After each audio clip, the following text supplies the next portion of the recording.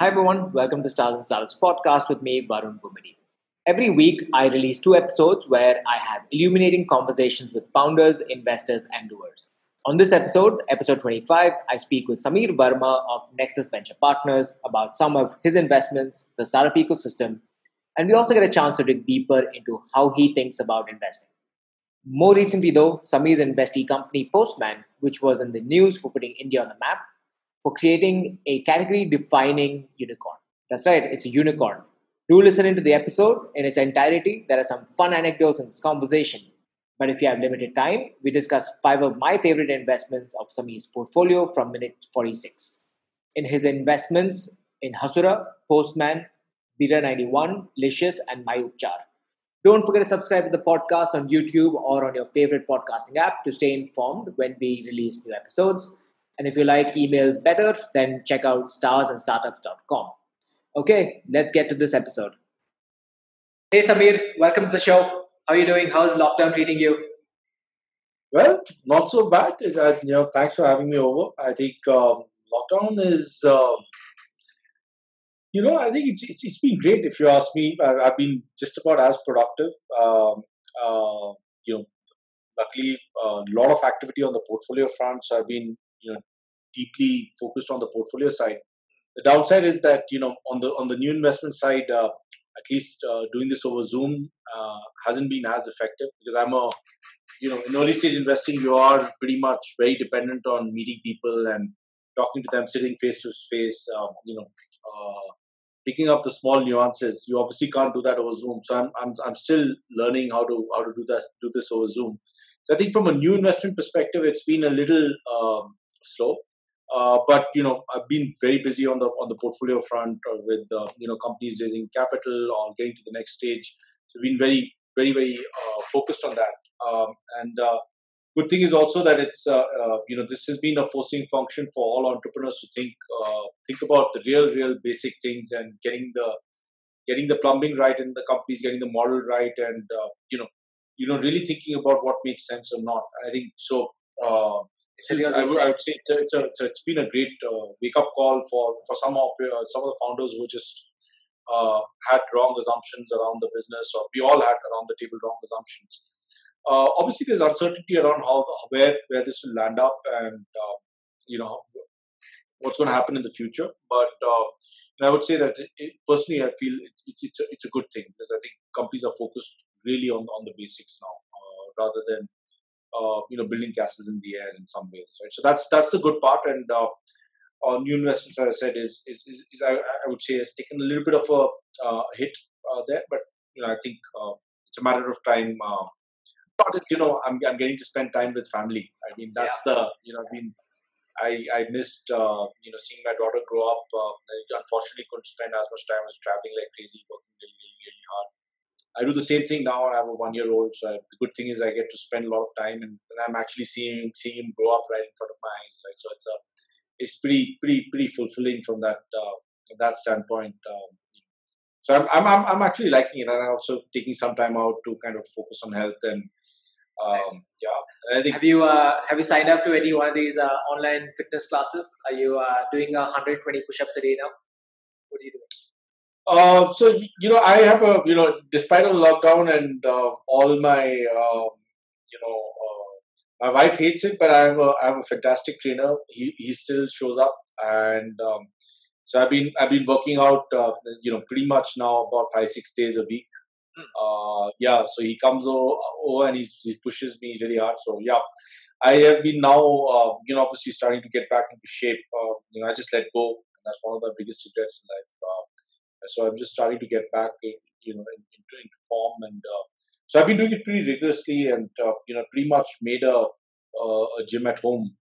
Converted one of the terraces in my house with a shed into a sort of a gym. So I end up getting up early in the morning, and he comes over and he really pushes me. Yeah, so I haven't done 125, but I've done 100 push-ups.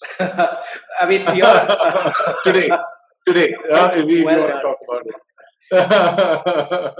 So, Yeah. I mean, the fortunate thing about being in Bangalore, I don't know about folks in Mumbai, you could actually have a terrace and have a full setup there. In Bombay, you're probably going to pay through your nose and you need another apartment for that. Absolutely. Yeah, yeah. No, I've been very fortunate. The space is relatively cheap, and the best part is like it's very very pleasant and it's beautiful in the morning to do this. It's the first thing getting it out of the way. In the whole day, you feel energized and good to do one thing. The interesting thing though is, like you brought it up, a lot of people are forming new habits, right? One Right. is on the personal side. Obviously, it takes 72 days to form a habit.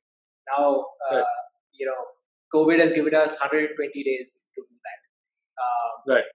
Right from the business side, obviously Zoom and a lot of these work from home hacks have seemed to become part of their daily life. So I think people now, when they say they work from home, it'll actually be work from home and not figuring out how to work.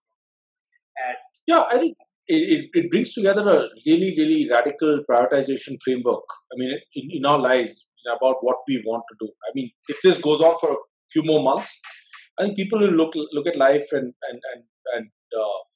you know it'll be good. I think people will go back to some bit of old habits and some social things, but they'll be able to cut through the noise. And if they're with family and everything, I feel that they'll be a lot more focused around what they want to do in their life and how they want to use time. And they'll realize that, they don't need to get onto a plane to just attend one meeting in person. A lot of it can be done, remotely. And they're just about as productive, right? And it's not only one person, but it's the other side also. The habits are forming across the board, right? So I'm not saying that travel is going to stop, but I think people are just going to focus on more experiences rather than just material possessions. I think that's one big realization. Also, I'm personally having is that I just want to, if I could, I would just want to buy experiences rather than material possessions. I think it's that I was anyway not very materialistic, but now it's even more so. I'm not really bothered about what car I drive or things like that, but I would truly enjoy a nice vacation now, and I would truly look forward to it. And you know, that's what it is. So, it's interesting you bring that up, because I think one of the conversations people are having is that the the value somebody assigns to life, mortality, is so different now than it was, say, last year, right? that's right. Sameer, before we get into some of the cool things about investing and life as a VC and all of that, you were an operator, right? You were actually a product manager. You're working in tech in the US. How did the transition happen from that? Did you always want to get into VC? Was there something you had set your sights on? Because people want, like, after 30 or 35 or 40, they want to become an investor. Was that something you always thought about? Always, even as a kid, I always wanted to be doing something which is not in a very big company. I wanted to be, sort of very independent, and I was always very anti-establishment by nature. Even as a kid, right? If you look at, in school, and I was pretty naughty and doing all kinds of naughty things, and I was always very anti-establishment, and so I did my run on with it, right? And I focused on learning as much as I could during that phase. So when I got out from college, instead of taking on a big company job, I went and joined a startup. I did something very, very crazy, and I did it in the most crazy times. I graduated in '03 undergrad, and it was a pretty crazy environment, as you can imagine, right after the dot-com bust.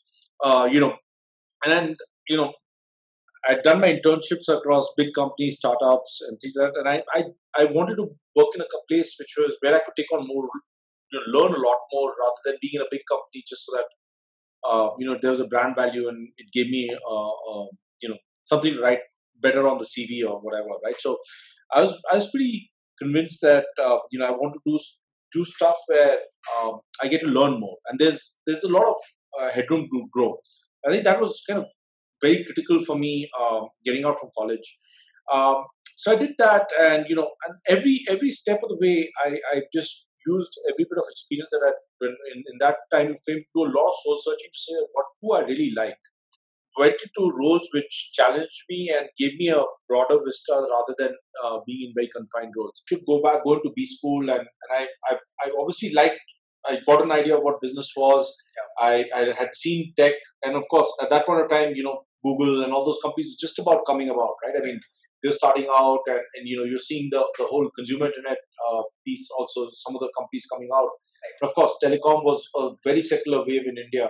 And when I was back here in India, I'd done a lot of stuff around wireline networks, and I said that, okay, if I really want to do something in computer networks, telecom, and this space, I need to get a good footing into how wireless networks work, because I just realized that wireline is not going to be the preferred access for majority of India, right? And that's when Ericsson came calling, and and I fell into the trap, which I never will fall into in my life, was that they're a much bigger, better branded company, and if you work with Ericsson, then it's like the Goldman Sachs equivalent of the telecom world, and it's really good for your career. And my dad would be more proud of me in some ways, right? And so I made that transition mosaic end of 2005 to 6 after working for 2 years at UT Stockholm. And one thing I learned when I went there was it's a great place. It's a great place if you like it slow, if you like structure, and if you just want to work on one point of thing. But if you want to take initiative, you're a go-getter, and you really want to move fast and do things. It's just a place which it's like a tar pit. The harder you try and get up from it, the more difficult it becomes to kind of do things. And it works. It really, really works. And there's a reason for why they are there and why they're great in their own ways. So I really, I saw the whole wireless transition piece that I moved from being a product manager to a solutions architect. And that was even at a more meta level, because you're tying up many products into what a solution should look like for a large telco who put hundreds and millions of dollars into capex, right? So you really have to work with different stakeholders and different providers, and you abstracted away from products into what a solution would look like. And that journey from UT Stockholm to Ericsson taught me two things, right? In terms of how does technology solve business problems, and how should it be viewed for doing that? It's not a point solution. What you're doing as a product manager. The other thing it taught me is that I don't want to ever work in a big company, and I found it very confining. Just around that time, being a solutions architect, what you do is essentially, you look at different companies whose solution you want to incorporate into an entire offering for the customer, right? You're integrating different kind of solutions and saying, okay, I will form the best mobile TV solution for you. Here are my encoders and storage, but here is the CAS or a DRM solution that you need to use, and this is a third-party solution. But yes, we can integrate it, and this is the scope of work and all of that kind of stuff. But eventually, you will have a great mobile TV, best-of-breed mobile TV solution, and this is what the business case for that would be, and all of that kind of stuff, right? So essentially, it was great learning from a meta level, and gave me more business chops. But what it also let me do was look at some of these point solution companies, which are startups, which are best of breed startups, right? And one of the things that I was told was, are these companies going to be sustainable, that you are proposing them to be a part of this entire solution bundle? And and somebody told me, look if they're VC funded. So here I was 23, and I would look at these companies there. This is an interesting solution. But then I would go to the investor page, and I would see all these really fancy people. Oh, these are this firm. Sequoia has funded this, or Kleiner has funded it, or Mo Davidoff has funded it. And that's how I started learning about, this is what VCs do. Okay, so VCs back really these early stage companies, and they are best of breed point solutions. And that when they say that, is this a sustainable backed company or a venture backed company? So that got into my vocabulary, and that piqued my interest. Okay, this sounds like fun, because they're doing technology, they're doing finance, and they're really involved in building things from like this really early stage phase. And I read a lot more about it, and I started doing my CFA at that time. So here I was, a solutions architect at Ericsson. I had a lot of time, because the company worked like an elephant, and in its own pace, surely, and they worked in their own way. But I got time to do my CFA level 1 in that 1 year, and I learned a lot about venture, and I was like, okay, I need to do this. I definitely want to go to B school, because I saw everybody had this chapa of a good B school, and I'm going to go get this, and I want to do something in venture. And I applied to a bunch of places, right? I won't name companies. I won't even name some of the people who I talked to at that time. They asked me, what a term sheet looks like? What you're talking about? You're not from McKinsey. We need people from McKinsey. We need consultants, because this was really 2006 to 2007 when the venture industry was literally, I would say, starting out in India, right? And their preference was, because Pulak Prasad and all those guys from from McKinsey made the Airtel investment. Everybody's at that time was like, the McKinsey consultants are the best guys. And here I was a techie who was, okay, I could talk tech and I could talk business to some extent, very, very limited extent. And I had a CFA level one and I was an engineer. And they're like, what the hell is all this? Get out of my office. So, so you didn't fit the mold, basically, right? I did not fit the mold, and I did not fit the mold. And I said, okay, I'm going to try really hard to do this. And I had, and of course, there were other companies which reached out to me at that point of time. To do a tech role, much bigger, better companies, better paid companies.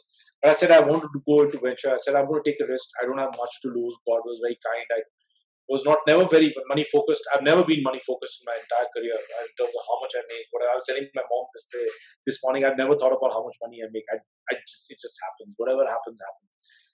And so I made that transition because at Ericsson, Reliance was one of my customers, and Reliance was starting out. They had a private equity arm under Reliance Capital, and they were starting out a venture arm. And Reliance obviously did a lot of stuff around computer networks and telecoms and things like that. And I said that this is a great opportunity for me to go out and start learning about this. And Reliance would not be as finicky and as crazy about whether you're a consultant or not. You can talk the talk and walk the talk.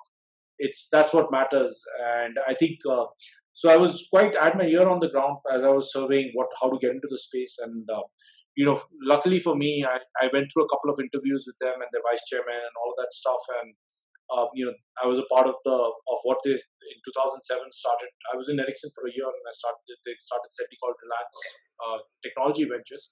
I joined them in 2007 as a second employee, pretty much the founding employee. And I made that transition from, in that 1 year of Ericsson, from learning about venture, learning what people do, learning about, my basics of finance to some extent, and into venture. It was a very unorthodox move, and my dad freaked out that, why are you working with Reliance? What is wrong with you? And I said, I optimized for, and I realized after Ericsson, you can have all the pretty names on your thing. It's what you do. It's not where you do it at. It's what you do. I'm surprised your dad said, why would you work at Reliance? Because I think most parents would think Reliance is a good place to be at. Why? Not really. Not really. I would say that, and I tell people this, people are like very crazy and they look at me very strange because, most of our species are very brand. I won't say the next word, but they are brand, whatever, you know what I mean. Right, so they really are focused on where did you go to college and what did you do and all of that kind of stuff. And some of those power of association is very different. It's not what you've done, but it's more about they're drawing parallels. You should be capable because you went to an IIT or you went to a Stanford or a Harvard or whatever. But those are checkboxes. Those are checkboxes. Yeah, saying that exactly. Life is basically chosen all this for you, and hence it makes our job easier to make a bet. Well, life never chooses anything for anybody, but yeah, you did all the work to be running the rat race, and you got the label. The fact that you got really strong legs and you're a rat, and I always took a very unconventional path in my career that I would take on risks and I would not worry and I would do what I wanted to do. What was your biggest learning at Reliance?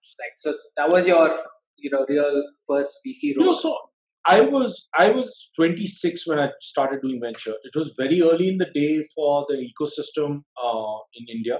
Yeah, we had Alok Pixigo on the podcast. And they started at this exact same time as you did in venture, right? They started Ixigo at that time. Yeah. So he shared his story about, that time people didn't understand what a lot of people were doing, but there were companies like Yatra and others. All the OTAs raised money because at least the general thesis was there around, travel, right?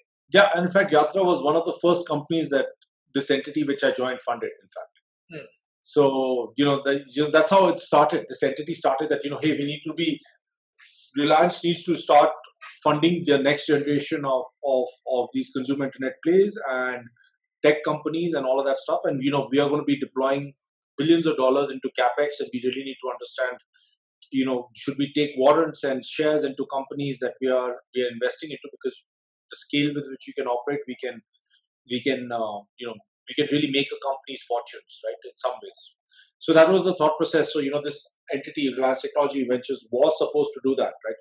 So the transition from that, I was 26 years old, and um, I went from being a solutions architect to being on a board of a company with the CTO of Ericsson with that entity, because my first investment was in a company called eBand Wireless, eBand Communications Corp, which is a San Diego-based company, and they were building next generation millimeter-based backhaul systems for telecom networks. So I made that transition in my career from being a solutions architect to being on the board of a company. I was only 26, and so you can imagine that it was a very, very different time, right? A very, very different thing. Nobody prepared me for what a term sheet looks like. Nobody prepared me for what preference shares are. Any of that stuff. I had jumped right deep into the. I had jumped to the deep end of the pool with a bunch of sharks around me, right? So this was pretty much, and I had to stay in the water, right? So it was great learning. I think that I look at that entire phase. I worked like probably 12, 13 hours a day at least, all of and then so it's been so and the 2 or 3 things. Venture industry was young, and we were in the most exuberant times that you can imagine. 2007, starting out venture is like coming to the party when everybody's drunk, right? Learning, I just feel that those 4 years of my time at Reliance were the most foundational learning points, because the amount of responsibility I got to take for being a 26-year-old kid. Nobody in the world would have trusted me by giving me the money. I had very little, no supervision. I learned on the job, and I learned to understand how how things go bad. I mean, when you see it up front and you have very little air cover in some ways, you realize how things can go wrong. And so at the back of your mind, all these things, 2008, 2011. Sometimes things were bad. 2015 things were bad, and now this entire crash.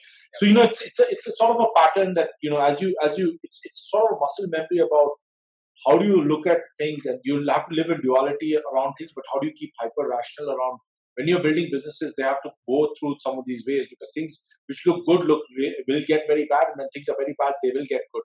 So that equanimity with which you should approach investments and build foundational things in the company are absolutely critical. And I think that's something that you get to learn when you do this, and if you've done it for some time, you learn that. And if you look at the venture industry in India, most of it, the craziness has actually started in 2011, 2012. And we've been in an 11-year bull run, right? Most of the people haven't seen a crash. The people who are in the venture industry today haven't seen a crash. They don't know what a crash looks like. They haven't seen it be prepared. Haven't been prepared for it. But I feel very fortunate, because I've seen a close up front what it can look like, and what are the repercussions, and what it means. And I mean, I felt the worst I've ever felt in my life, having to veto a decision on having to fire people so that a company survives. At 26, 27, it was not an easy decision for me to make. I mean, just at that point of time. But do you think you learned a lot? Did it help you in the current situation? Like, what were you advising your companies prior to what we are living through right now? You'd be surprised. In this downturn, I haven't been panicked about anything as such. It's pretty crazy. There were 1 or 2 companies where I was a little paranoid about that there'll be a fundamental demand change in some of those things. So we need to realign ourselves. So I was a little pushy around, because I did not know how things would pan out. I was actually thinking about the other day. I haven't got panicked about this downturn at all. In fact, I've been the most effective I've ever been in my last 8 years at Nexus in this downturn, because I've just been focused on saying that helping the companies raise capital or change business plans and things like that. But I haven't got crazy around anything, because I think I've been able to see the fact that things are bad right now. As long as the company's not going off the rockers or has a really, really terrible business model, I think it's been actually I've been surprised with myself this time around that I've been very, very broadly very, very calm on the whole about the situation. I think it's just maturity of seeing these 5 or 6 cycles play out. Yeah. It's not the end of the world. Sameer, we have a long way to go in this conversation with you. Yeah. So I'm going to get into the next segment. Understanding you as a VC, right? You're in that space, and I think a lot of folks look at venture and capital as something that it's a black box for a lot of people. Can you take us through the process of creating your thesis? Do you have a thesis? Do you look at how do you look at investing? So the way I look at our business is that we have as venture investors, we have first class seat, first row seats to seeing how the future is shaping up, right? I mean, that's what we are supposed to be doing. So we are really seeing, we are about looking at patterns around, inflection points in industry, structural shifts in industry, value migration happening in industry. So we are really about understanding some of those things innately and always having a thing in our mind around how things are changing. Now, that might be written or unwritten, right? You develop a nose when you're in this business, and if you're objective about stuff, you develop a nose around, what are the possibilities and how the industry is changing and why a new business idea makes sense at that point of time. You also realize that timing is a very important part in any company, right? When I invested into this company in the wireless space, they were so out there, and I thought that this is the coolest technology ever, right? And I realized that doesn't mean jack. What matters is the business case going to make sense at this particular point of time? However cool the technology is, even if an acquirer comes in and buys it, it's going to take a lot of time for it to kind of make economic sense, for it to become mainstream and a large company in the 4 or 5 years. So my first investment in the venture space did not work out as a result, because there's nobody who told me that you should think about it this way. I learned about it the hard way, right? So one thing I learned is that you have to get the timing right. You have to get the most single thing is you have to get the team right. And I think that is absolutely critical. To do, get the team right, the timing right, and the market right. I think these are the three things. I personally am somebody who doesn't sit and build a thesis around stuff. I don't. I am fundamentally opposed to that, because I'm again, if you look at it, they say, right, to a hammer everything looks like a nail. So if you build a thesis, then you have a confirmation bias around that space or that particular thing, so you can't look at things objectively, and you just feel like, I built a thesis that asset light medical healthcare is going to work, and this is my thesis why it should work, and everything. And then any company that you meet, it'll conform to that bias that you have, and your thesis might be biased. So you don't kind of look at it from a first principles perspective, and that's when you get it really, really wrong. I don't look at it from a thesis perspective, but what I look for in companies is fundamentally at a fundamental level, it is around the people, and do they have the ability to be agile and adopt. I haven't funded a company which started off with one thing and has done one thing at the end. The only company which has been able to do that in my career of 38 investments is of course a beer company which has done a beer. I mean, we'll get to the beer business in just a bit, because we have a whole segment about that. Yeah. So of course that is done whatever it is, and of course if you leave it to Ankur, he would sell you clothes also. But that goes. Let's not talk about that. But the point I'm trying to make is that out of the 38 companies, I would say the only company which has gone ahead and done exactly what they told me in the first pitch to today is Postman, which is why I have the most tremendous respect for them, because the foresight that they had is very different. Every single company that I've funded, every single one of them has changed its plan. Every single one of them. So the team's agility and their ability to smell the room, smell the market, smell the industry, smell the situation, and keep adapting is absolutely critical. And the self-awareness is also very, very important. What's the process then? Then in your case, then what is the process? Because when you, like you said, for someone who has a thesis, you're obviously then focused on, okay, how do I solve the problem, right? And then you can go after in the wrong direction, because you're looking for a problem or you're looking for a solution, right? In this scenario, you're basically saying that there is this whole world of startups and businesses out there, and one of them might be. So when does your ears perk up when you say, oh, this is something that's cool that I want to be a part of? Because then, because you're evaluating everything on the same level. That's right. And you have very limited information to do it.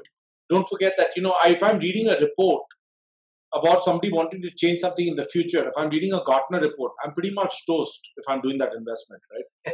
Right? Just because then I'm building a Me Too, and I have all the risks in front of me with my capital to build a Me Too's company, right? Girish can pull that off. I mean, Girish is exceptional to be able to pull that off.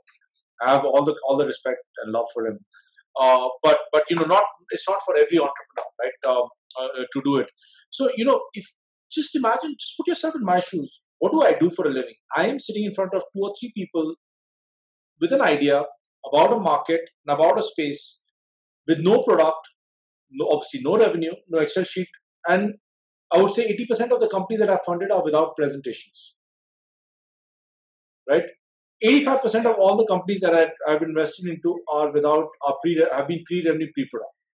So it's really about studying the people. It's really about understanding whether the timing for that particular thing is right. Is it the right timing, and are these the right people who can solve it? And does this industry make sense? Is this going to be a large TAM? Is this going to be a large space?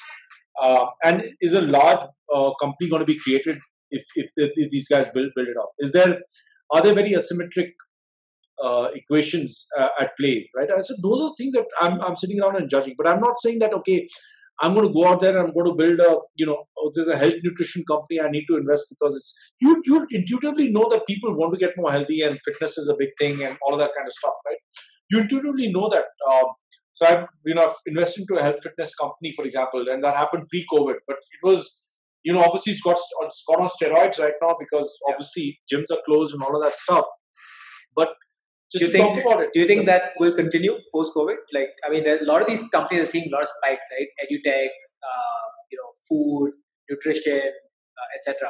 Do you think this is like the sale period where everybody just buying and then that it kind of plateaus at some point and then there is a new normal? I think there's going to be a definite behavior shift which is going to take place. Depends on how long the reinforcement loop in some of these things is. Right, it all depends on that, right? I mean, what's going to happen is clearly, I think people will. There's already a very large population or set of people who don't go to gyms to work out, for example, right? That market is wanting to get healthy, so there is going to be a first step for them to want to get healthy, and that will only be digital right now. And then there is a gym goer market, which the people are going to gyms and they're not going to be able to go to gyms. So what will they do? If you go to Decathlon today, all weights are sold out because people are buying weights and doing things. Now, if this lockdown continues till the end of the year, you have reinforced a behavior of being able to do it remotely without much effort, right? So the pie has become bigger. The pie has become bigger. One is obviously a bunch of people who are going for walks and things like that, or who are doing things, want to get healthy. So they will be okay, kind of, because they are, they will be okay doing, guided yoga on Hotstar, for example, right? Yeah. Or guided yoga on some of these things because they have realized that, health is very important and they need to make their immunity better and all that stuff. So there are a bunch of confluence of some really interesting factors coming together today to make some of these behavior changes happen. So I feel that people will go to the gym, but they will also be okay working out from home. If you look at fitness and transformation and what needs to happen, people will say, okay, I'll do 3 days at home and I'll go 2 days in the gym and I want to do heavy weights or certain equipment. I'll go there, but I'll do if I have to do conditioning, I don't need to show up in a gym, right? I don't need to do that in the gym, and I can just do it this way. So if this continues for a very long time, the behavior is going to be reinforced, patterns will change. And I think behavior will change. I'm not saying the gym industry is going to go out of business, but it will be that there will be a very large bunch of people who will want to be very health focused, and there'll be a new platforms which will cater to them, and even new behavior will be created in this thing. Just stepping back into the process that you follow. Then when somebody reaches out to you, or somebody says, "Hey, this is a cool company," is that when you get excited and you're like, okay, let's explore, or you're constantly forming these thoughts saying, okay, this is something interesting or that's something cool, let's go talk to them and see if it actually results in more value?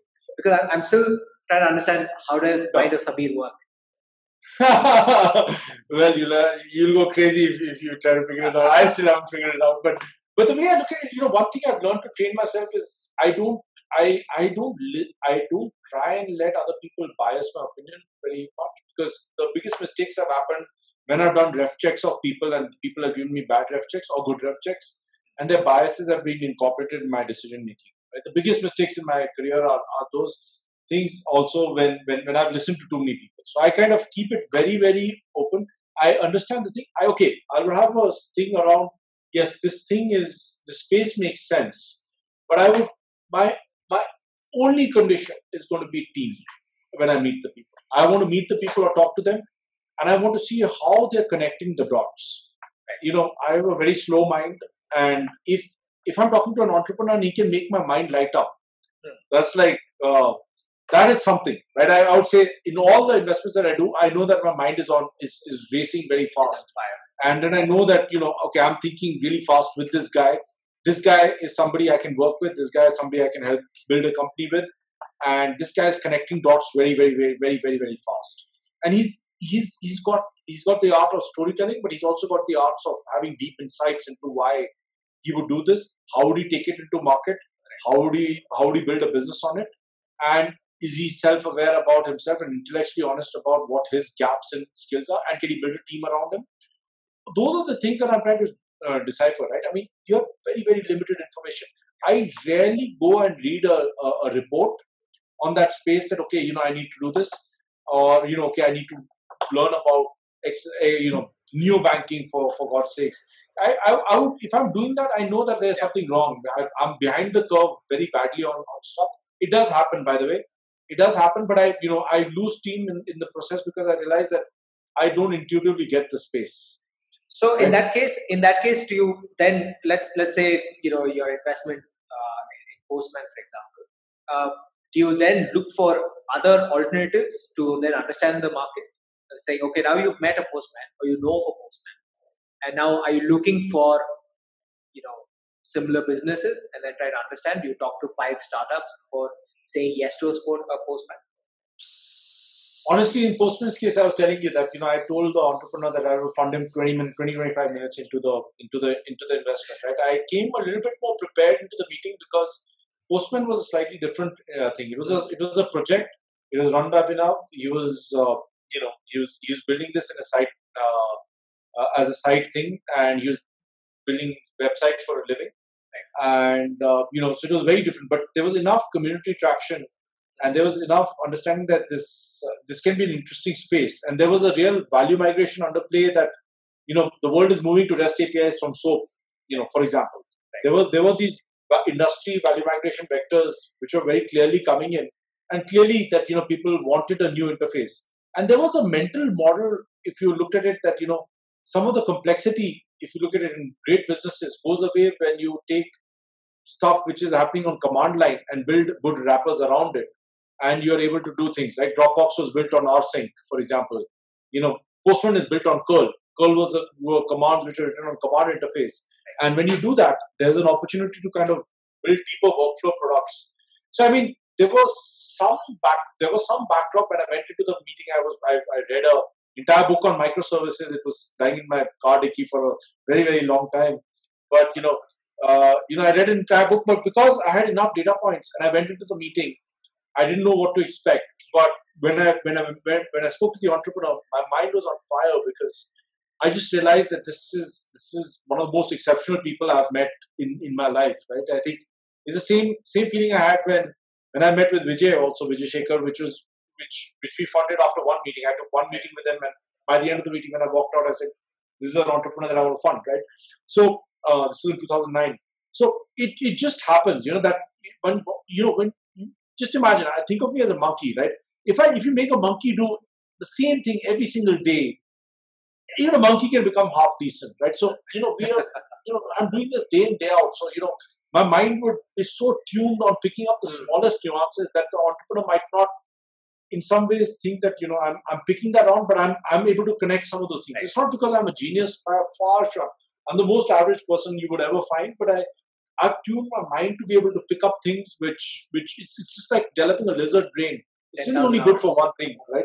it becomes like that. So, and I think that's the important part here to think about that.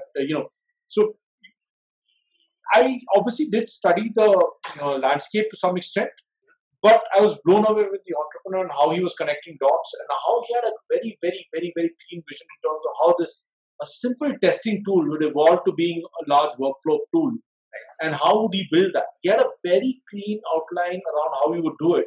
The clarity of thought that I found was at another level, right? And which is what made me tell him in 25 minutes, I'm funding you, right? I mean, whatever happens. And I told you that we didn't do an IC on that particular investment, right? In that particular week, we just ended up closing it without, even the team meeting them. It was so unusual. Sameer, do you think that's a career-defining investment? It's an investment I'm very proud of. I would say, just given the fact that it's a company which is going to inspire a lot of entrepreneurs to build the next generation software companies out of India. So I feel it is a Abhinav will be a poster child in some ways for that entire world, for building world-class products that everybody talks and raves about. So I think, yes, I feel very proud of it. And the fact is that, there was no company when I invested in them. It was a project. The two founders were doing the other two founders were moonlighting, doing other things. And, so it was really putting it all together, really being in that initial part, helping them. So I feel very, very proud of them. And I think the world of the founders. I mean, they're some of the best people I've ever come across. So, I feel very good about it. I would definitely see, for me, one of the most career-defining investments. But yeah, in terms of returns, yes, probably there. I would say Paytm has been very, very good for me as well. And there are others in the works right now. On Academy is another one which I would say is would be career-defining in some ways if we continue on the trajectory that we're going on. And Hasura and there are other companies as well, which I would say that I have tuned my brain over 11 years, now almost 13 years of doing this to be an investor and not to be a sector specialist. It is a very conscious choice I took, and that happened because when I got into this industry in 2007, I was doing Reliance Technology Ventures, which was only going to be doing telecom and semiconductor and really core stuff. And I realized that all those industries got wiped away after the crash. Anything which was heavy capex industry moved away. I had to reinvent myself 2 years into the venture thing. I didn't go to B school because I said, okay, I'm going to reinvent myself and learn. I said, learning by failing is better than doing an MBA. Whatever people say, I might not have a Harvard. I potentially could have gone to Harvard, but I might not have that. But I said that this is learning and changing businesses in the midst of this downturn will teach me the most.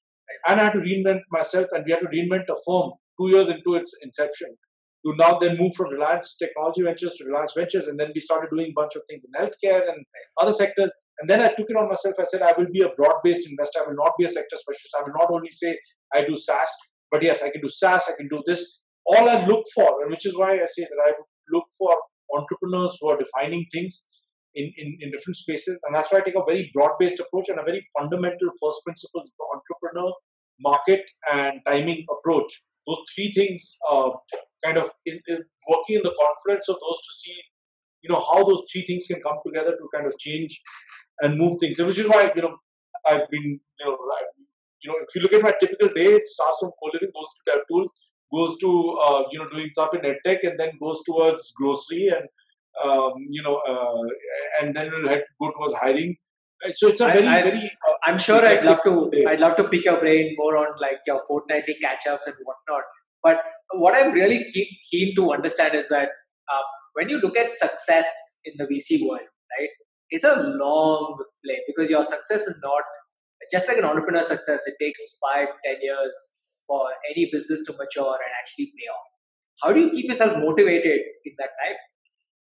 Because every investment, you don't have the answer overnight. You're not going to know, like, okay, if tomorrow you got like 100% in your exam, you don't know that. You don't know. Even the companies which are multi-billion-dollar, investments, you don't know. I mean, you don't know till the money comes back. And even after that, our job is honestly to build enduring companies. A lot of times, I can tell you that there are companies that have made good returns on, but I know those companies are not enduring because they didn't have the fundamentals of building a great business and building great P&Ls. Right? That's not happened.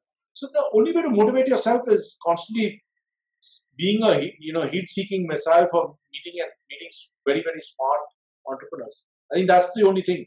I think I would say the way my brain lights up when I meet a very very good founder.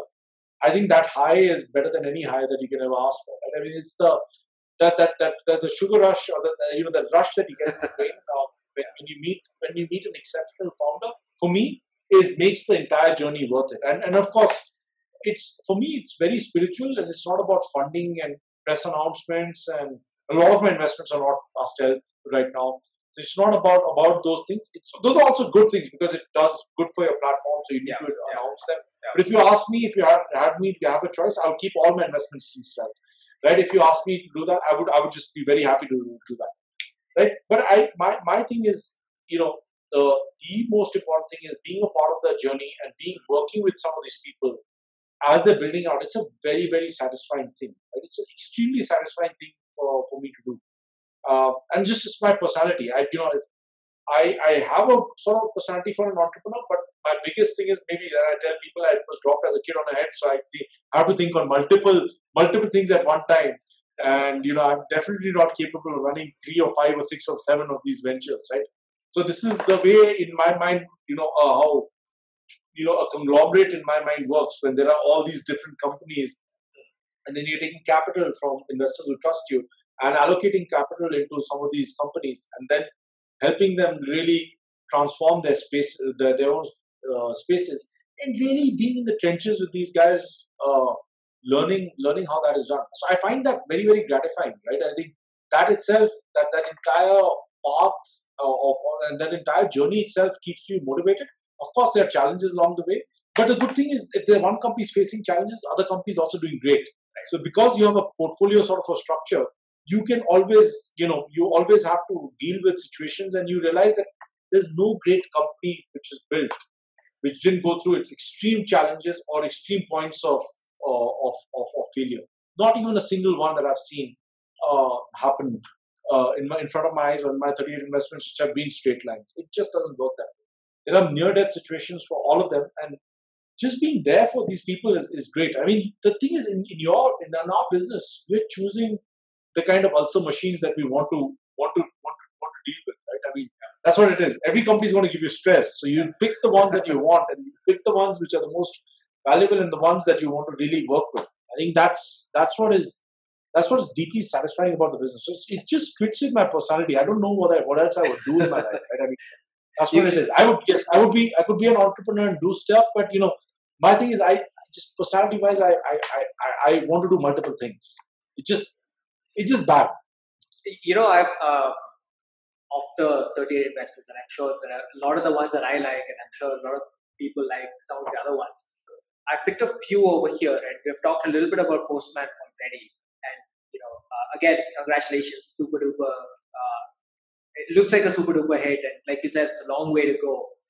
Long way to go. I think all the credit goes to the team. I'm just a facilitator in the process. That's the way I look at it. You're super humble, but your reality is there's some guidance that you give, and there's obviously capital that also helps. So in this segment, I just, we have about 5 companies that I've picked out, and what I'm going to do is I'm going to ask you just like either some anecdotes about them, like what's your favorite part about the investments, and at the stage of the company they invested in, so just the audience get a sense of how these investments happen. Maybe gives a general idea of how these investments kind of take place. First one is Hasura. I don't think a lot of people have heard of Hasura, but it's an interesting company itself. We'd love to hear from you on that. So yeah, Hasura is a pretty interesting. I would say it's following the steps of Postman. Very very interesting company. Very high potential. It's a very very low key company. Very few people know about it because it's like, what the hell is this? Yeah. It's a pretty interesting story. I got introduced to Hasura through Abhinav at Postman told me about them, right? And so he did say that I met this guy. He's a very smart guy. I liked him. And when I first spoke to Tanmay, who was the founder of Hasura, Tanmay and Rajoshi, they were doing a services company, and they had Hasura as a side project. And they were building something very different. And they were building a PaaS platform as a service and a backend as a service on a new age Kubernetes kind of a platform. And they had some way to connect both of them in a very interesting way. But they were doing something very different. And they were running a services company, 24 Cross Systems, and doing this as a side project. So it was when I spoke to them, I said, Tanmay and Rajesh, I'd really like talking with you. And I realized talking to them, there was somebody very smart people on the other end of the phone, and they were in Chennai at that point of time. And I said that I like you. There's definitely something here that you're thinking about, and you seem like very, very smart people. I just told them that, hey, I have two broad conditions if you're keen to take next steps. One is obviously you have to shut down your services company, because I don't think you can run a services company and do this. And the other thing was, that would you be able to get out from the comfort zone of Chennai and make a transition, come to Bangalore, rethink how you're going to build this out. And because I realized that it will require a lot of work and we'll need to work very closely together. And so I just left that with him. He said, yeah, okay, let me think about it. And, he called me up 3-4 weeks later and, he said, hey, I've shut down my services company and I've made a decision that we want to move lock, stock and barrel, because now that I don't have a services company and I can refocus and really put together a team just around this project and the depth of talent for that, not because Bangalore, he didn't do that. Maybe he just felt that Bangalore would have more depth of talent around that, which is what my thing with him was also on that particular space that he was going after and what it is going after today. The depth of talent in Bangalore is probably far none in India. So, that's how it happened. He showed commitment. And then I said, okay, you showed commitment, you've done the first step. So, why don't you come in and chat? So we met again. I just was blown away meeting him in person about his technical prowess and depth and Rajoshi's understanding of community and open source. It just blew me away, right? I mean, that these guys are something, right? The business didn't make sense. Honestly, when I invested into the company, the business did not make sense. But I knew that there is something in these people. These founders, there was something. And then Vamshi, who's the CTO, and then I met with Anand, who's the CPO. There's something about these people, the way they're attacking me. So we partnered with them. I wrote them the first $1.2 million check. We started working closely together. I would show up at their office, ask idiotic questions, and that itself was a threat enough for them to kind of get their story in line. It wasn't because I was very smart or anything, but they are like every bit of the credit goes to them in terms of figuring things out. But my job was just asking questions and showing up at their office every 15 days and to talk about things. And then realizing that, the business probably what they're working on was not going to make too much sense. But, they had the capability to reorient that business towards, let's say, taking a tailwind of GraphQL. And they reoriented what they were building with GraphQL as a tailwind. And, that change happened, 6 to 7 months into after our funding them. And from there on, this was late 18 or early 19, we launched the product. In 2019, Hasura has been one of the fastest growing open source projects in the world. Oh, wow. Right? We have gone from 1 million Docker pulls to about 50 million Docker pulls in 1 year. We have 15 million. Our community has grown 50 million. 5015. 50. Wow. So they have grown like crazy. And of course, it was the judgment on the people and the team and how they were evolving so all the credit goes to them. I would not take even a single iota of the credit here. All the credit goes to them because the recognition of the people was right. I think 2019 onwards, they really started taking the product out, really started thinking about how GraphQL could be there, how could they get bottoms up adoption with developers. They're close to about now 18,000 odd GitHub stars. It's phenomenal what they've been able to achieve. For a company which is sitting out of India, today they have a pipeline of about 2,000 odd customers on their cloud version, which they launched last week. They have about 30 of the Fortune 500 customers which are in different stages of production, being production customers. They have about 50 odd customers now which are over 2,000 employees, companies talking to them and working with them in different phases. So they have become synonymous now with how the universal data access there. So we moved from GraphQL, now we are moving towards the whole positioning around universal data access And how could this be the new age sort of MuleSoft of thing? Or a new age WebLogic is more the right proxy. How could we be that company? And I think so. We've made that transition over the last eight years. You will see some announcements. We've been fortunate to we had a lot of inbound earlier this year during the recession. The company sitting in India has raised from one of the best investors in the valley, a top tier investment firm, be announced in the next 3 to 4 weeks. Really, really good people who've seen this journey before as well. All done remotely. All kudos to the team. They never met the team. Sitting out of India, raising nearly a $30 million round, Series B round, completely remotely. It's phenomenal.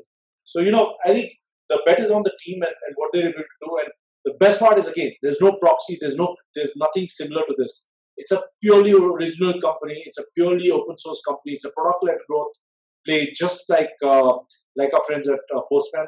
Obviously, Postman was more workflow. This is more infrastructure and more data in data path. Slightly different plays, but something very proud for our ecosystem. So I look at it again, saying that my job is trying to see how we can put India on the map for some of these companies. So that's what gives me satisfaction. Because I know it's a long answer, but I'm very passionate about what these guys are doing. And I've been wanting to have Rajoshi or that the other co-founder Tanmay on the show. Tanmay, I'd love to have him on the show. So I'm gonna try. Oh, they're phenomenal. They're phenomenal. Try my best to get them on the show. The other one, unfortunately, founders become popular once they raise large rounds, right? Yeah. That's how unfortunate it is. They do a lot of work, and then the funding announcements get them. They will get popular in the next 1 month, and you should have them on your show. Until then, they'll be like, "Oh, what is this Hasura stuff? GraphQL, building Postgres, what is all this shit?"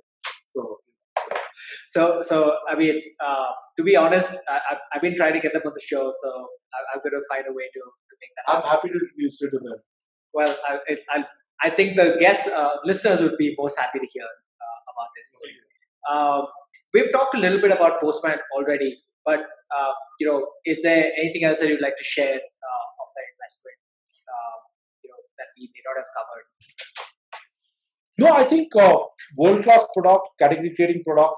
I personally feel the best is yet to come. There's a lot of headroom for us to grow from here, and I think goal is we are at about 11.5 million developers. The goal is to get to 100 million developers and associated profiles from there. So I think this can be a phenomenal company, like GitHub and even beyond, I would say.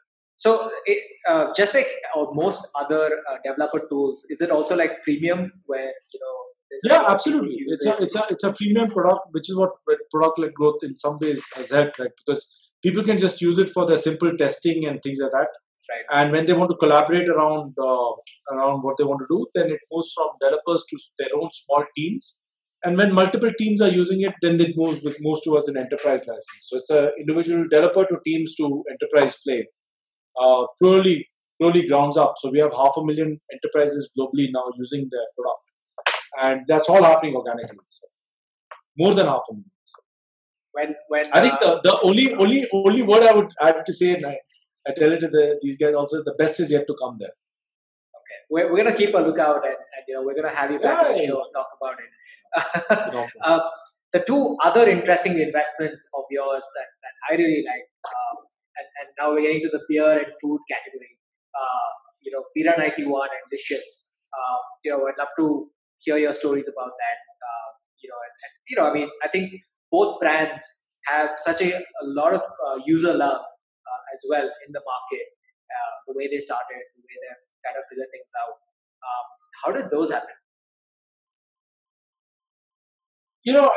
Both are investments that we would not do at Nexus, unfortunately, or at that point of time. So this was your personal check? These are personal checks, so they are not Nexus investments; they are personal checks. But there's a story behind this, right? So on Bira, Ankur was me in college, right? We went to the same college. Oh, really? So wow. Yeah. So we both did it at Illinois Tech, and So you were part of the friends and family round. That's FF right. and F. That's right. FF and F. That's right. Really, the first check in, because when he started out, and I always knew him as a very smart, very astute guy, even in college, very smart guy. Could connect with a bunch of people, right from getting work done at the grassroots level to really, being able to. I like that in entrepreneurs, right? If they can map out, things, especially in businesses which are completely like offline and things like that. You need to be able to have that ability to kind of do things. And he was always a very, very street smart person and had a good sense of aesthetic and design. So obviously, when he wanted to start something, he didn't have, he had a concept that he wanted to do this. He was doing a distribution business. He was doing an alcohol distribution business, Serrana beverages, and then, wanted to move into into doing this, right? So, that's what I'm saying. It was a bet on the person and what he wanted to do, and knowing the characteristics of that person, that, this person has the insights on the market around what needs to be done, and a very fundamental insight, right? That you don't want to drink your dad's beer. We're all youngsters. We don't want to be drinking our dad's beer and saying that, okay, we're all Kingfisher kind of things. Every generation or every 20, 30 years, there's a way to create a new brand. And can that be created? And how does that appeal to the millennial, and what needs to happen, and what is the product innovation which is happening, right? And sometimes to win, you also need to have a competitor who's very determined to lose, right? So it makes your job at winning much easier. Kingfisher at that point of time with Vijay Mallya was, hitting self-defeating goals, right? With their brand value, their airline going out of business, and so much bad publicity. So they were hitting their own self goals and not innovating on product. And of course, you had a corporate which was not able to get new products into market. So there was a bit of dissonance there, and they were not able to tie in stuff with the new flavors and bringing in wheat beer, bringing in new things. So I really like the vision of what these guys wanted to do. And of course, there have been many missteps along the way, at least from my sense. From a distance, I feel the company could be even bigger than what it is today, because of supply issues, and we underestimated the back end challenges and all of that stuff. But what he's been able to create is pretty phenomenal in terms of a brand thing, creating that customer pull, customer love around the product. That has been pretty phenomenal if you look at it, right? So again, this goes back to the thing that I cannot have a thesis, but I can have a fundamental insight that yes, I can identify with the fact as a consumer that you need to have a different beer, and the choices are pretty poor, and the premium segment, your import costs and things is very large. So between a Kingfisher and the next one, there's a gap, which is there's a staring by a big gap. Nobody's catering to that gap, and if you position something, people are willing to pay a delta to do it, and there's a large enough market to create a sustainable company. And of course, business, there are all these things that, the business has its challenges, distribution is it's pretty messy and all that stuff. But I said, this is where I'll put my money, because I know the guy and I think that he can do it. And I think he has that sense of aesthetics and around positioning things and doing things. That's a vote in itself. In some ways it went right, I would say, right? It's a company worth whatever, 2,100 crores today invested, was a pittance. So it's done decently well. I think I personally feel that company could have been even bigger if we didn't have our supply challenges, we didn't underestimate some of those things. But I would give Ankur a lot of credit for starting this revolution of new age brands. A lot of people have come with it. The challenge is that none of those other brands have hit scale requests yet. And so everybody looks like, oh, this is an easy business to get into. You can sell a couple of cases and it'll be okay. The challenges happen when you need to scale to, like, let's say 5% or 10% of the market. Today that's their market share is like 5, 6, 7, 8% of the premium layer, right? But when you have to scale this business, the challenge is not doing it when you're like selling 10,000 or 20,000 bottles. It's when you're selling like hundreds and thousands of cases. The challenges on scale, challenges of all of that are tremendous, right? And I think, Kingfisher was built in license route. It was a generational business. We didn't see it evolve, right? Here's a company which started in 2015 and in 4 years, which has created a name for itself. Let's give the guy some credit, and let's give the guy a lot of leeway that, this is something which has been created from you. Of course, he could have done it a little bit better, but I think he's a very capable guy and known very well. He'll navigate this thing through to something. I think they're just getting but I feel good because, as I said, there was no business plan, there was no product, there was a pamphlet. This is how it looked. These are look and feel. This is what the logo is, and I'm thinking of doing beer. And I'm like, okay, Ankur, I know you. You're a smart guy. You figure things out. Okay. And why do you say that? And I heard him out, and I remember going to his office for the first tasting part, and I tasted it and I said, man, you got a winner on your hand. I had the Bira White, and I said, you got something great on your hands, right? And I think yeah, I think so that's what it is. It's amazing.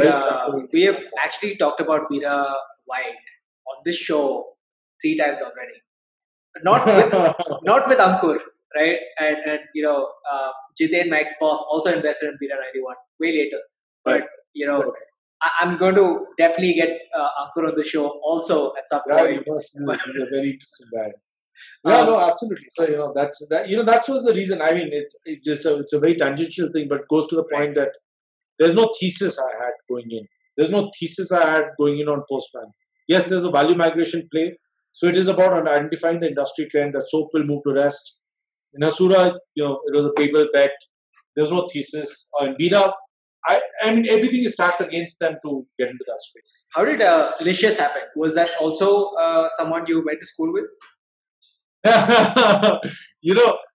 I don't drink anymore. I quit alcohol about 15 months back, so I feel bad about that. But I'm a vegetarian, so you can imagine. Now tell me, how do I write a check to Licious? So you know for sure that this was an unbiased investment. Yeah, exactly. This from sure that I'm a capitalist at heart. Basically, that's what it shows, right? So I'm a vegetarian. I believe. So I'm pretty much, I think, the only vegetarian on the cap table, and they're like, you are normally. So I'll tell you my experience with them. So I met with them. I obviously felt that there's a big opportunity at a macro level, that there's an opportunity from taking unstructured things in this country towards structured goods. I think there's a very macro trend, and there's a macro tailwind for that to happen. Because, and if you think about it, right, meat is something that you put in your mouth. It's something. It's flesh that you eat, right? And you come to think about it, the entire experience is so bad. I don't know how it was done, and I could not taste the product in this case, right? So again, the bet was talking to the founders, right? I mean, I remember spending time with the founders and I wrote the first check, and this was with Kanwal and Mr. Mohandas Pai. So there were, I think, 4 or 5 people who wrote the check at that point of time to the company. And all that the founders had to show was, I remember him meeting at a Starbucks, and the founder got a way like, these are the boxes in which we'll put the meat. I was like, okay, the boxes looked really, really nice. The design was really, really nice.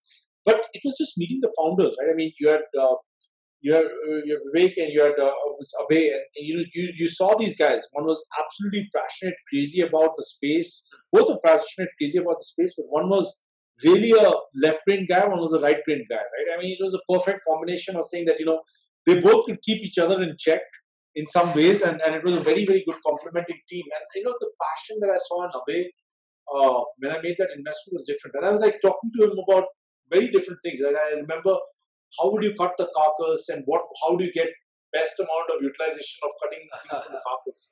That was one of my stupid questions. I just wanted to check how much attention to detail he had. And he looked up into the ceiling, and he took out his hand in a particular way, and he said, I have these laser cutting machines. They cut it particularly this way, and this is the amount of this is where the flesh in the carcass is, and this is where it flows off. And these machines can do this thing, and I can get a yield which a butcher cannot get because he cannot cut for that finely. And then this thing. So the way he put his hand up and the way he rolled his eyes, and I said, okay, this is the guy I'm going to invest into. I just decided then. There was no thesis. The broad thesis was, yes, there's going to be a move towards people wanting to do this and do this. The way they were thinking about it, and the way in which they were thinking about the cost structure in the business of having a hub one hub in the city, many small distribution centers which were not on high street, how they would build the cold chain around it, how would they do the back-end sourcing, how would they do the ISO certification, how would they build a brand, how would they position Licious as a brand.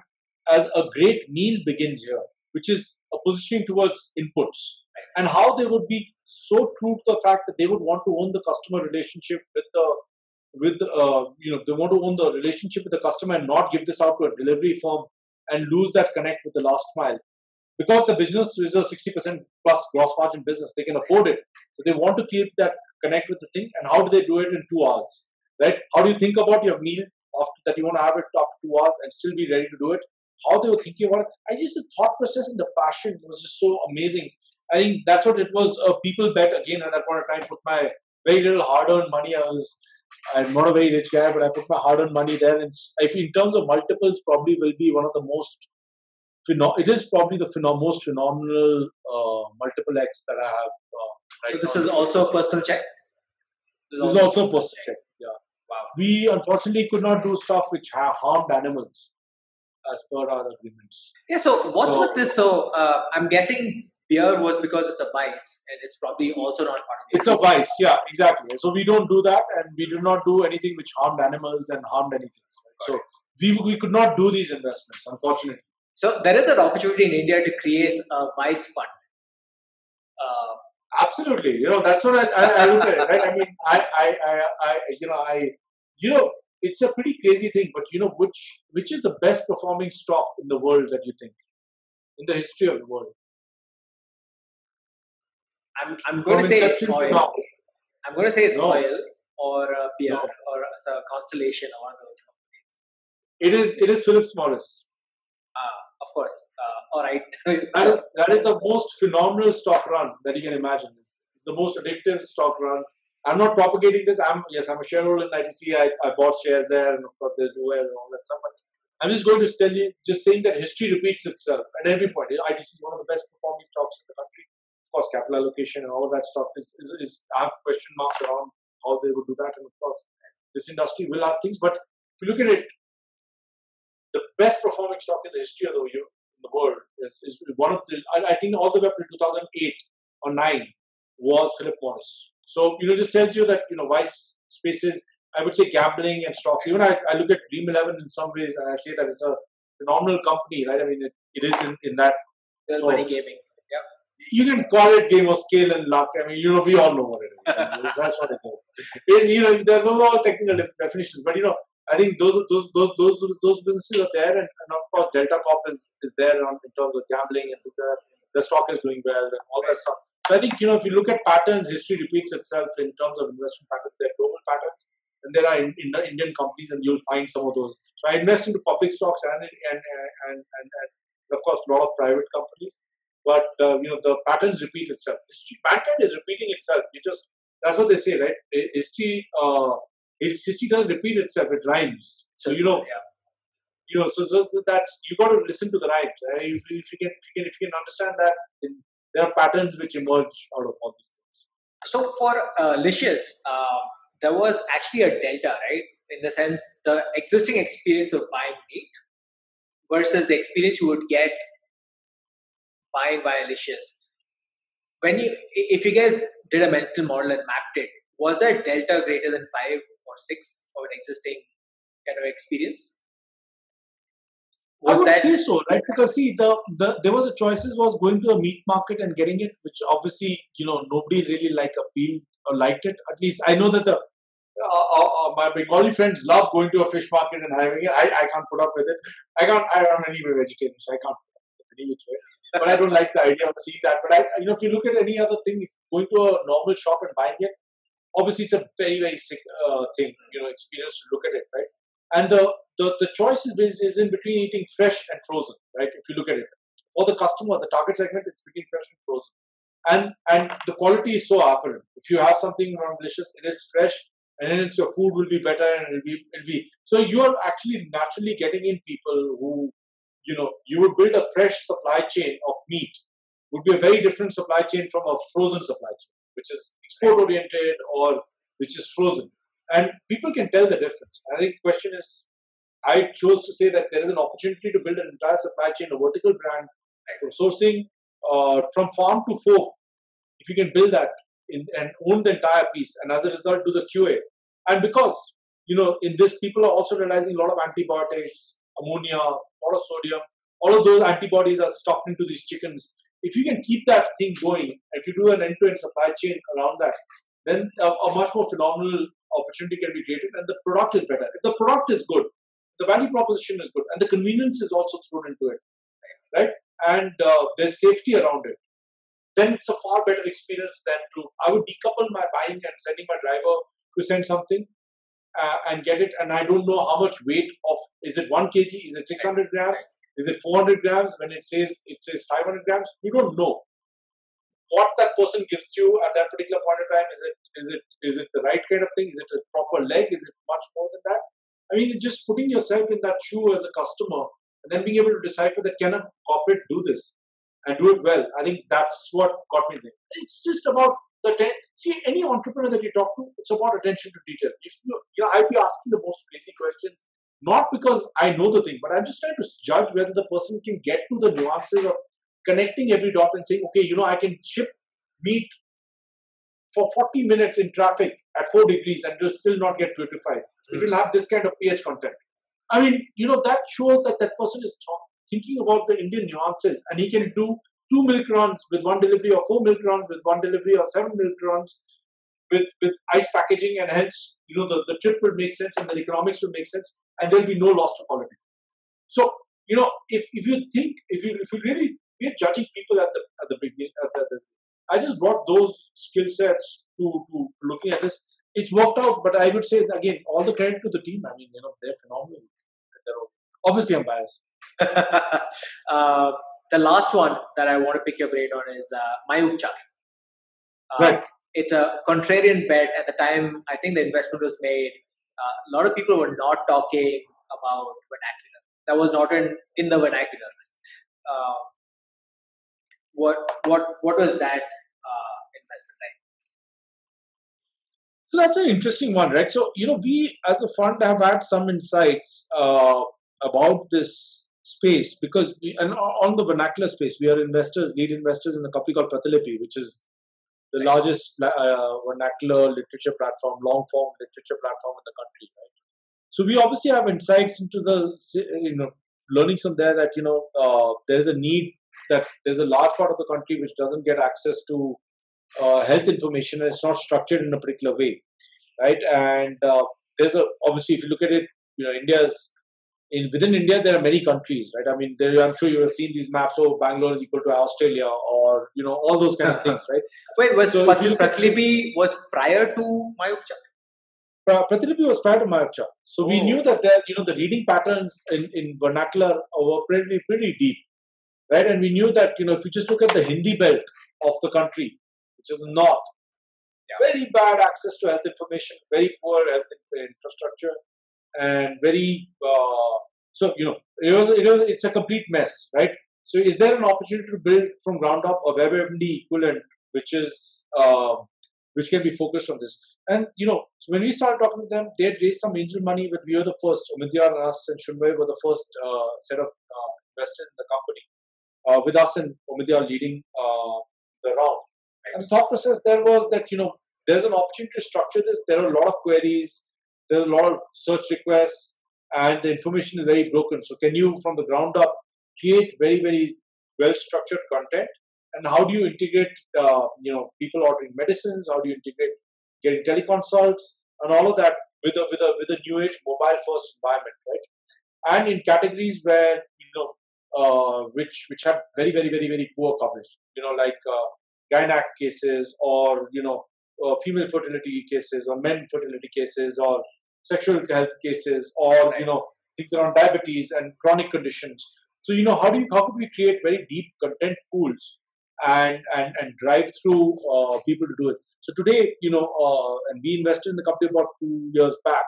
The company's clearly evolved. We are the largest teleconsult platform in the country today, and of course we're the second largest healthcare services company in the country after Practo. Practo, of course, has been around for a longer time.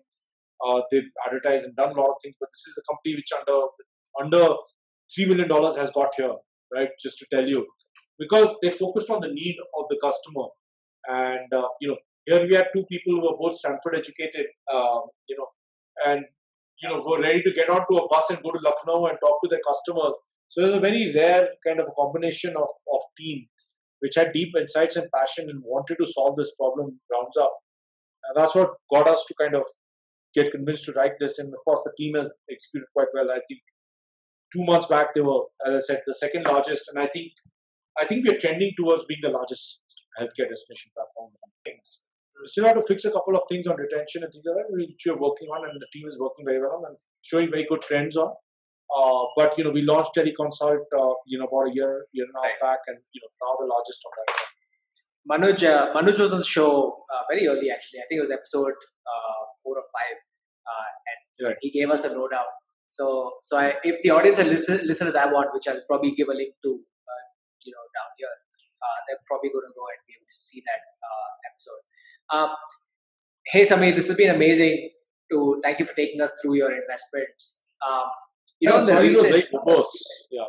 Hey, I think a lot of people would gain from at least understanding how the thought process works, why somebody would invest. I think it's important for people to understand, why some of these investments happen.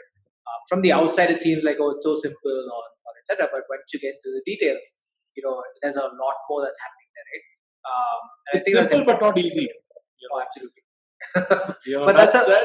But if people understand that nuance, that it's simple but it's not easy, then I think everything is okay. That's the beauty of good ideas as well, is that it is simple. Yeah. Right? It's simple but it's not easy to implement. So I just wanted to Sameer, so if somebody had to get in touch with you, Sameer at NexusVP, or how do they get in touch with you? Yeah, Sameer at NexusVP is good. If you can find a common connect, that's even better. I mean, that's the best. Not for anything else, but because it shows some bit of scrappiness, right? I mean, it's always good. But yeah, if somebody wants to reach out, please do. Yeah. I unfortunately get a lot of mails, but you can make out just reading the mail that are they ready to meet you or not? Yeah, not for anything else. Not because I'm some great person. They're not at all. It's just that you can make out the effort that they're putting into this. Is it going to be commensurate with the thing, right? So opportunity cost of time of capital for them and for yourself has to be matched. Hey, Sameer, we've spent a lot of time talking about different things. Probably this is going to become a two-parter. We'll keep you updated on that. Hey, Sameer, this has been fun. No, absolutely. Thanks.